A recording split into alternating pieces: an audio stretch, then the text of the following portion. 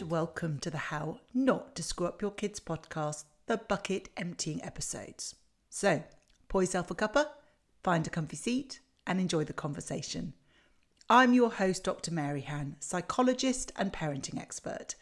And today's bucket emptying question is a general question around how do we help and support children when it comes to managing change. So that change might be something big like changing schools, maybe as parents you're divorcing, you're moving house, something like that, which is really big. Or it might be something small. It might be someone else is picking them up from school, or they're going to somebody else's house after school, or they're having a sleepover, or you're redecorating, or you're changing bedrooms.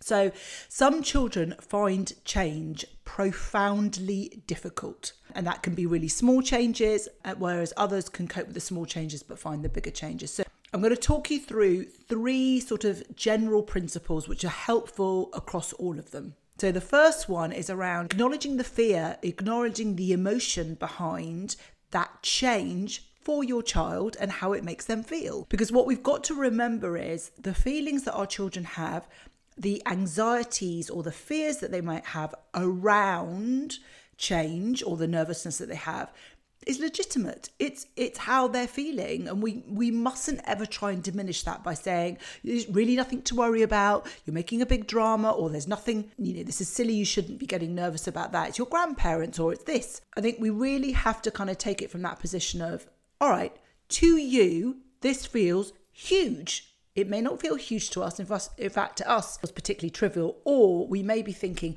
no idea why they're reacting over this change so much, because they can cope with these other things. So it's that acknowledgement and really trying to help them unpick and understand and articulate the feelings that they have around it. Let's talk about a small change, someone else picking them up.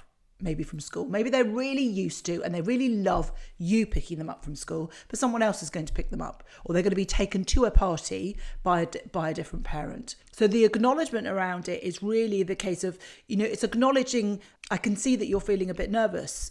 Maybe it probably feels a bit strange, doesn't it? Because you don't know this parent, or you're so used to me picking you up. Whatever that might be that they might be feeling is help to try and articulate it. Now, you've got to do it on the basis of a reasonable guess. You're not going to necessarily be 100% accurate, but you know your child enough to know, have I got a child who's struggling with change? Because I always pick them up. And actually, it's this whole idea about going in someone else's car with somebody else and being taken somewhere new.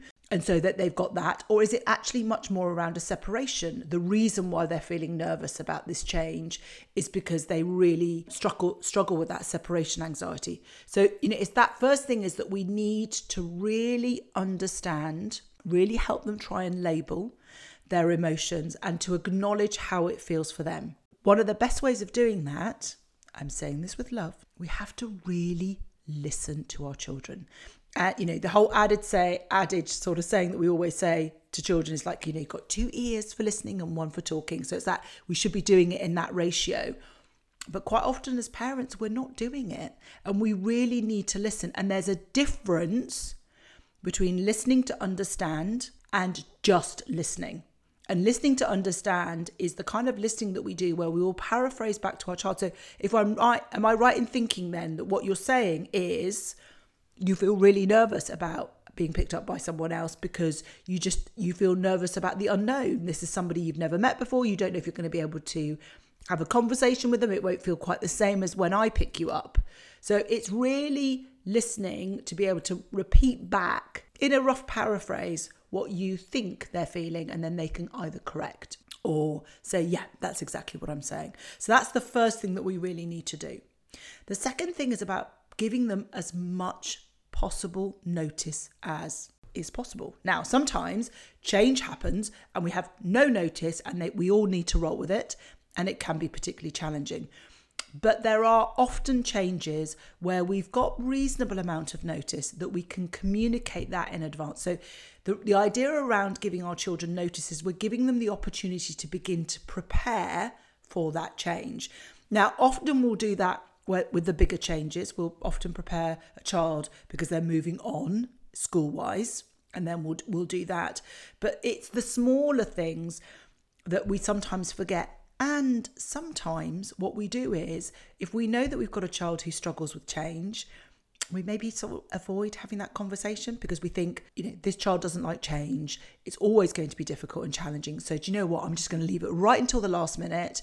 And rather than having a week or 2 weeks of them getting upset and distressed and constantly needing reassurance, I literally get a day. And I can see that there's some logic in that. But remember, we're working with the end in mind. We're raising resilient adults. And part of that resilient adults is helping our children equip themselves with our help to be able to manage change, because life is full of change. And so leaving it to the last minute because that's just easier on everyone is not a long-term successful goal. Now, it may well be you've got a child who is really supremely anxious and change is really difficult, and there's lots of change that often happens at home. Maybe you've got a partner who's working shift work, and so things are constantly changing and they really struggle to adapt to that. Then you probably want to do a mixture, if it becomes so overwhelming and the spillover onto the family is quite big. But I really would discourage you from taking that quick win of, do you know what, I'm just going to leave it till the day before because then I don't have lots of worries.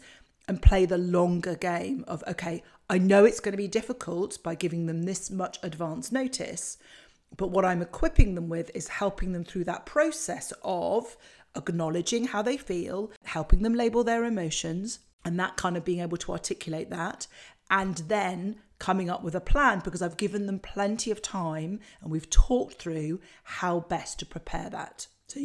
So those are two. And then the third is all about giving your child any extra information that they may need to prepare for that. So for example, if we've got a child who struggles with change and maybe there's an imminent separation with your partner and a divorce in place, then it's about arming them with the information about what that might look like. So as much information as you can give them, the fact that they're potentially going to be spending time across 2 homes, all of the information they might need about whether they've got a bedroom in each home or whether they're sharing it, where those 2 homes may be, how often they might move between the 2. It's, we're really looking at as much information. So if we're talking about next schools and it's that the bigger change, it's then talking around what that might look like, where it is, how they might get there, what their school day might look like in terms of start and finish. If it's smaller things, for example, they're being picked up by somebody else, or they're doing a different activity, or you're changing a small aspect of their life, it's just asking yourself the question of, is there any more information that I can give them that will help them? Because if you don't give them the information, your child will create their own narrative, which more often than not is vastly incorrect. So they create all sorts of narratives that then actually create more anxiety. So it is much better to be as open as we possibly can with our children, to give them as much information, to give them as much time and preparation and as much as we can around that kind of acknowledgement of their feelings and being able to label these sensations that are happening within them so that they're much better able to cope. Now, some children will become adults who are really capable of change. In fact, maybe they thrive on change. That whole, pinging from different things is something that gives them a massive buzz. And for others, there will be adults who didn't like change as a child and still don't like change as an adult. Part of that is also an acknowledgement of just your child's temperament and personality. Not everybody is going to be really comfortable with change, but what we're trying to do is prepare our children to be able to successfully negotiate and manage situations where change is involved, because it's part of a life skill. Now, I hope those 3 techniques are going to be really helpful. There's always change happening, and even, if you're listening to this episode as it releases, we're probably not very far away from a big festive event, and that brings with it a huge amount of change in routine, change of people that might be around, change of location. So hopefully it'll be really helpful for that, but also across the entire year. If you have found the episode helpful, I would be so grateful if you could follow, rate and review this podcast so that others can find us and we can spread the love. So until next time,